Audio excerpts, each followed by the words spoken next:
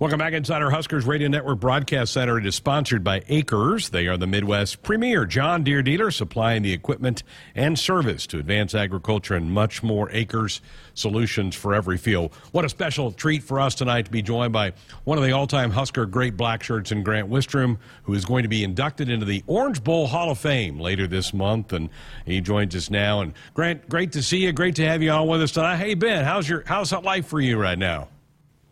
Yeah, Greg, first of all, thanks for having me on. It's always good being on with you.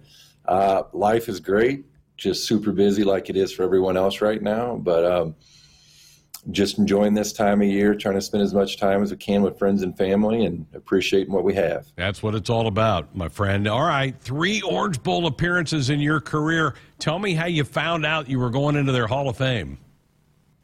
You know what? I got a phone call, and gentleman said, hey, I forget who initially called from the Orange Bowl committee, said, hey, this is Mike from the Orange Bowl committee. Just want to let you know, you made the Hall of Fame. And I always take phone calls like that with just tempered a little bit because my brothers are known to mess with me a little bit. So you never know if things like that come down the pipe are real or Tracy's trying to pull one over on me. So I actually Googled the guy's name, saw that he was actually affiliated with the Orange Bowl committee, and then it kind of all set in. And obviously very excited and humbled, and I honestly didn't know that they had an Orange Bowl Hall of Fame, but really honored to be a part of it. Well, and you're certainly a great recipient of that honor. Let's go down memory lane a little bit. Let's go back to the first one. You were a pup. That was that Miami game, and just give me some thoughts about the week and going into that game and trying to win the first national title for Coach Osborne. What was all that like?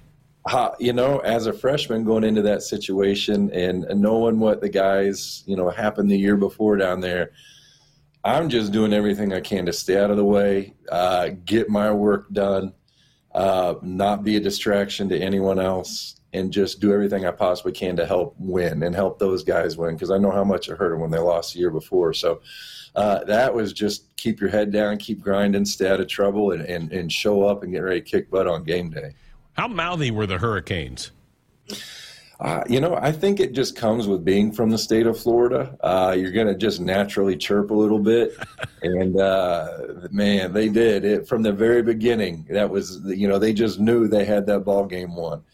And it was kind of neat going back. I got to go back and watch the day-by-day documentary that they've been working on for a long time now, and showed a bunch of old video and footage from the Hurricane players. And I had really forgotten just how cocky, not confident, just outright cocky, how cocky they were about that. They had that game in hand. That game was won before they ever set foot on the field.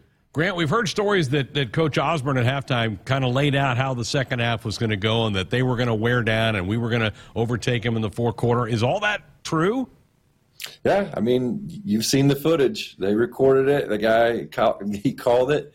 And, I remember the speech, and I remember him saying that. And I always forgot who it was that they took a swing at, and actually who the guy was that put his hands down and let him, he accepted that shot and took it, and we got a 50-yard penalty out of it. And it was Christian Peter, and I had no idea it was him. And, everybody thinks that, that would be the first guy to swing back.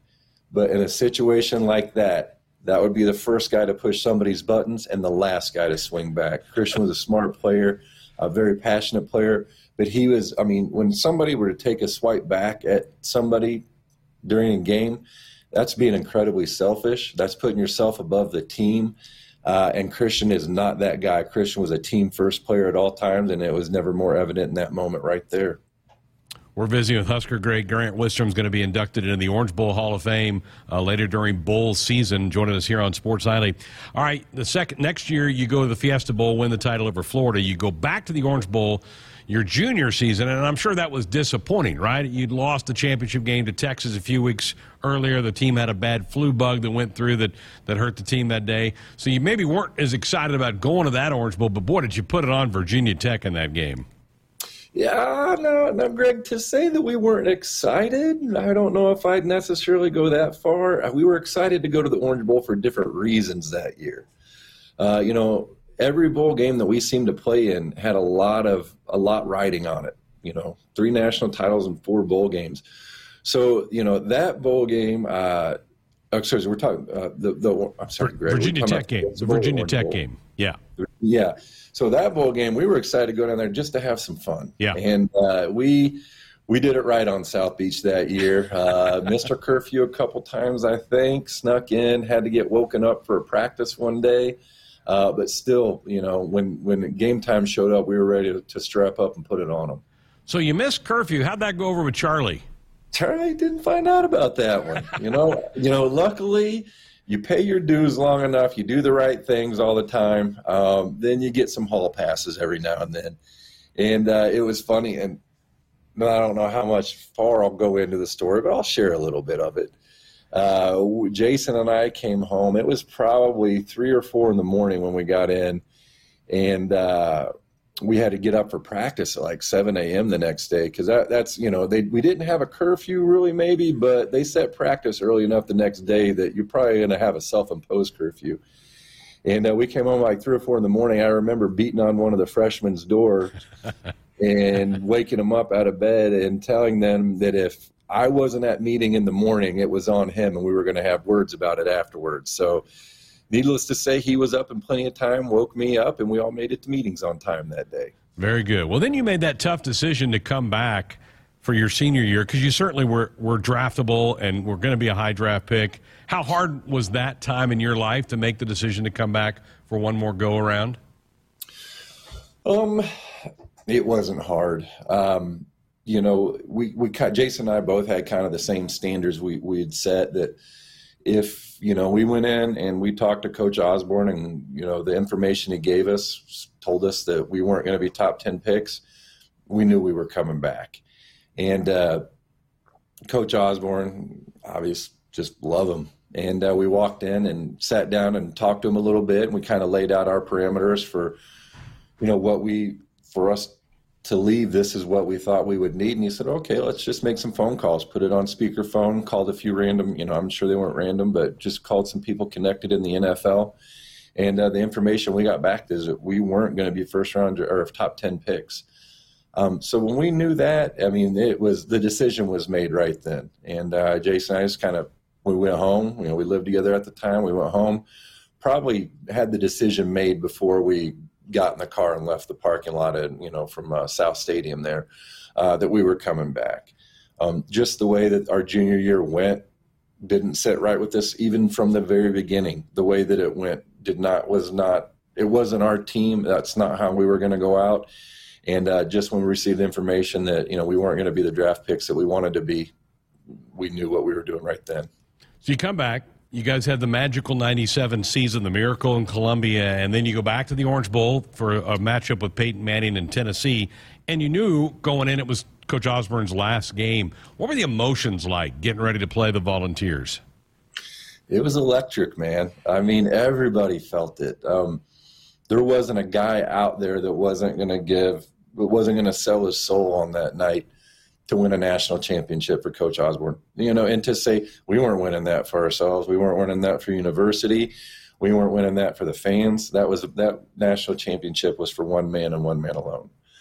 We all got to share in it. We all got to experience and be a part of it, but you would not have a group of guys. It was just, we willed that national championship to happen. There were probably better teams than us out there, but we weren't going to be denied. It did not matter what the score was, where the ball was on the field, how much time was left on the clock. We were going to find a way to win every ball game that we played in, and we didn't know that he was retiring, until the end of the season. But it just, when we knew that and received that information, there was no way in heck we were ever going to lose that football game. Oh, you're giving me chills. Again, Grant Wistrom with us, going to be inducted into the Orange Bowl Hall of Fame. What's it like? Are you going to be able to take the family down there for the game? What details do you know about this thing? Yeah, we're going down on the 27th. Have like one or two events every day. I have a feeling that I'll be solo at a few of them. I'm not sure the wife and kids will want to go to all of it, but they're excited about getting dressed up, excited about going to the football game. And I'm pretty sure they're more excited about actually being in Miami than honoring me and be a part of anything that honors me, but I'm okay with that. I know where I rank.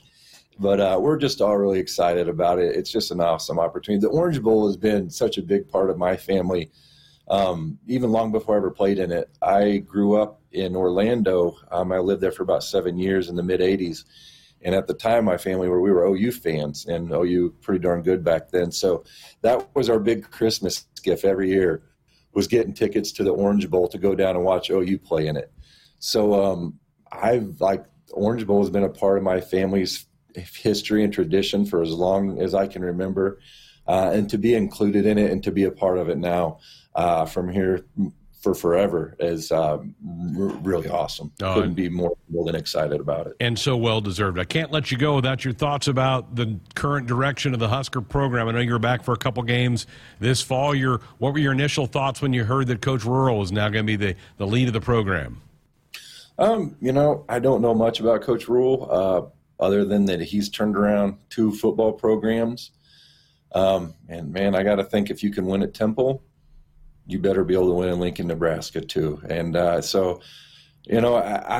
guarded optimism, tired of being overly excited about things and just none of it panning out. But I'm always a Husker fan. I will be till the day I die. And, I hope Coach Rural gets it on track, gets them headed in the right direction, and just put something out there that we as fans can all be proud of. Fantastic. Grant, congratulations again. Enjoy the holidays with your family. Thank you, Greg. I appreciate it. You too. There he is, Husker Hall of Famer and now Orange Bowl Hall of Famer Grant Wistrom with us. Join us on our Sports Saturday hotline, brought to you by Woodhouse, where you can shop your way from one of the 16 convenient locations or online at woodhouse.com anytime. 18 brands and a huge selection of pre-owned. You can always find what you're looking for with Woodhouse.